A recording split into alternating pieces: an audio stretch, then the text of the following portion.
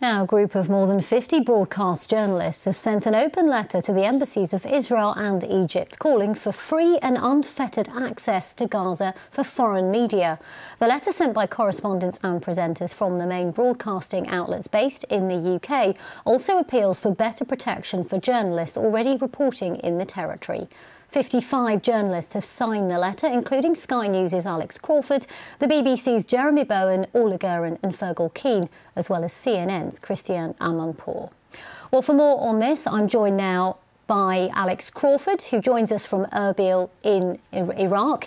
She is, of course, Sky News' special correspondent and, as we've just been saying, is among the signatories of the letter. Thank you very much for joining us, especially while you're on deployment, Alex. Just tell us what the rationale was behind this letter to begin with.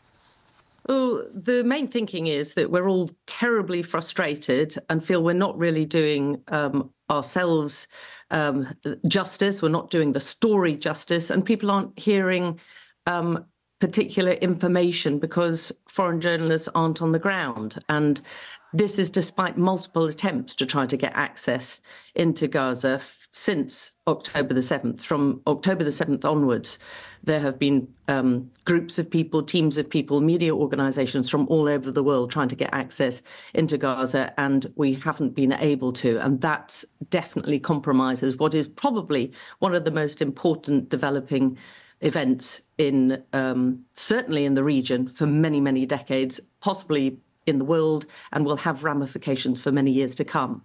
Alex, you've travelled the world with your reporting and you're in Iraq at the moment. How unusual is it, in your experience and through your career, to have been unable to access an area, particularly one that is the centre of a major story? I think it's not unusual that some governments and some regimes will try to keep you out, and that presents definitely a challenge for journalists to try and report accurately inside. But in the past, and even now, we're talking about governments or authorities or regimes that do not describe themselves as democracies, which Israel does describe itself as.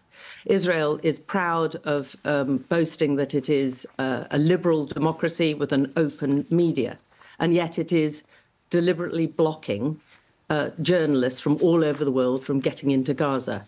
That is the key difference. I mean, in the past, journalists like myself have had to use boats to get into Myanmar, have had to use all sorts of tactics to try to get inside closed-off areas.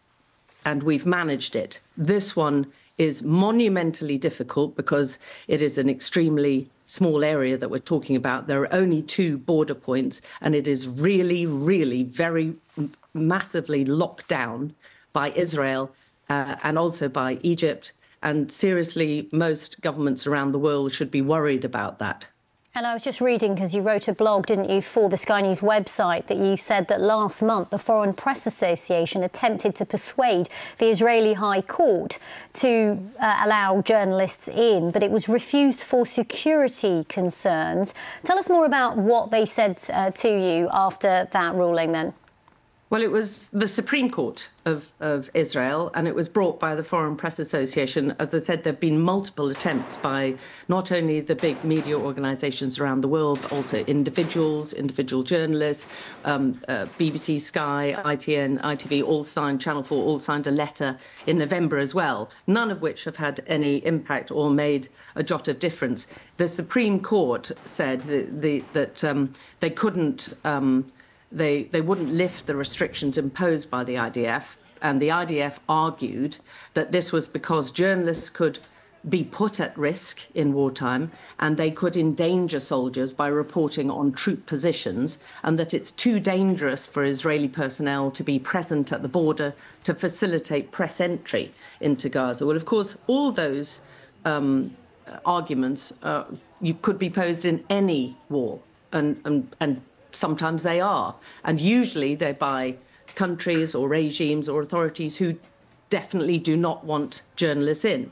And I would argue, along with the more than 50 other journalists, and they are the top most well-known journalists in Britain, Jeremy Bowen, a number of presenters like Rita Chakrabarti, Clive Myrie, Michelle Hussein, as well as Tom Bradby on ITN, all the key war correspondents on ITN, Emma Murphy, Johnny Irvine, Channel 4, Lindsay Hilson, Matt Fry, Krishnan Gurumurthy. There are a list of the top, most senior journalists who've been respected and proved their credentials the world over for many years, who've all become very worried about the lack of access into Gaza and what that means on telling an unfolding event and telling it accurately. There are some very serious allegations against Israel, allegations of war crimes, allegations of genocide, which was presented before the ICJ, the International Court of Justice. Now, until we get proper, independent, impartial foreign journalists on the ground there, it's going to be very difficult to disprove or prove those allegations. So we would argue it's in Israel's interests as well to allow the free movement of independent journalists. And of course, the argument is that there are Palestinian journalists in there. That's true. But in every big story, anywhere, even if you're covering the G8 summit or the Olympics or party conferences in Britain, you would send a whole group of journalists to rotate through, to refresh, to re-energize, to recharge. Now, those Palestinian journalists inside, many of whom have lost their homes, are scrabbling on a day-to-day basis to get food and water to just stay alive, need refreshing, and we need more input from outside. Indeed, I wanted to ask you that before we end this interview, because yesterday, about 24 hours ago, in fact, Rushdie Abu-Alouf was sitting next to me here in the studio, sharing his, challenges because it's a personal tragedy, but he wanted to stay as long as he could to bring that story to us from the ground. But let's not forget the huge risks that the journalists who remain in Gaza currently face.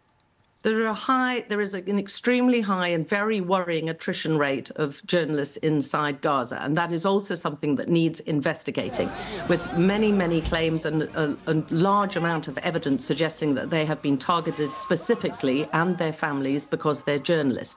Now, until we get access into Gaza, we also cannot prove or disprove those, and those suspicions will continue, and it's extremely worrying for just independent, accurate information. If journalists inside are being accused of not only being biased or partisan or being coerced by Hamas, at the same time as there are also accusations that they're being targeted by the Israeli military, there needs to be immediate sort of independent access to an unfettered access to foreign journalists to either put these allegations to bed or prove them.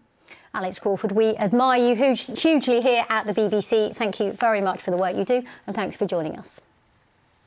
Thank you. Around the world and across the UK, this is BBC News.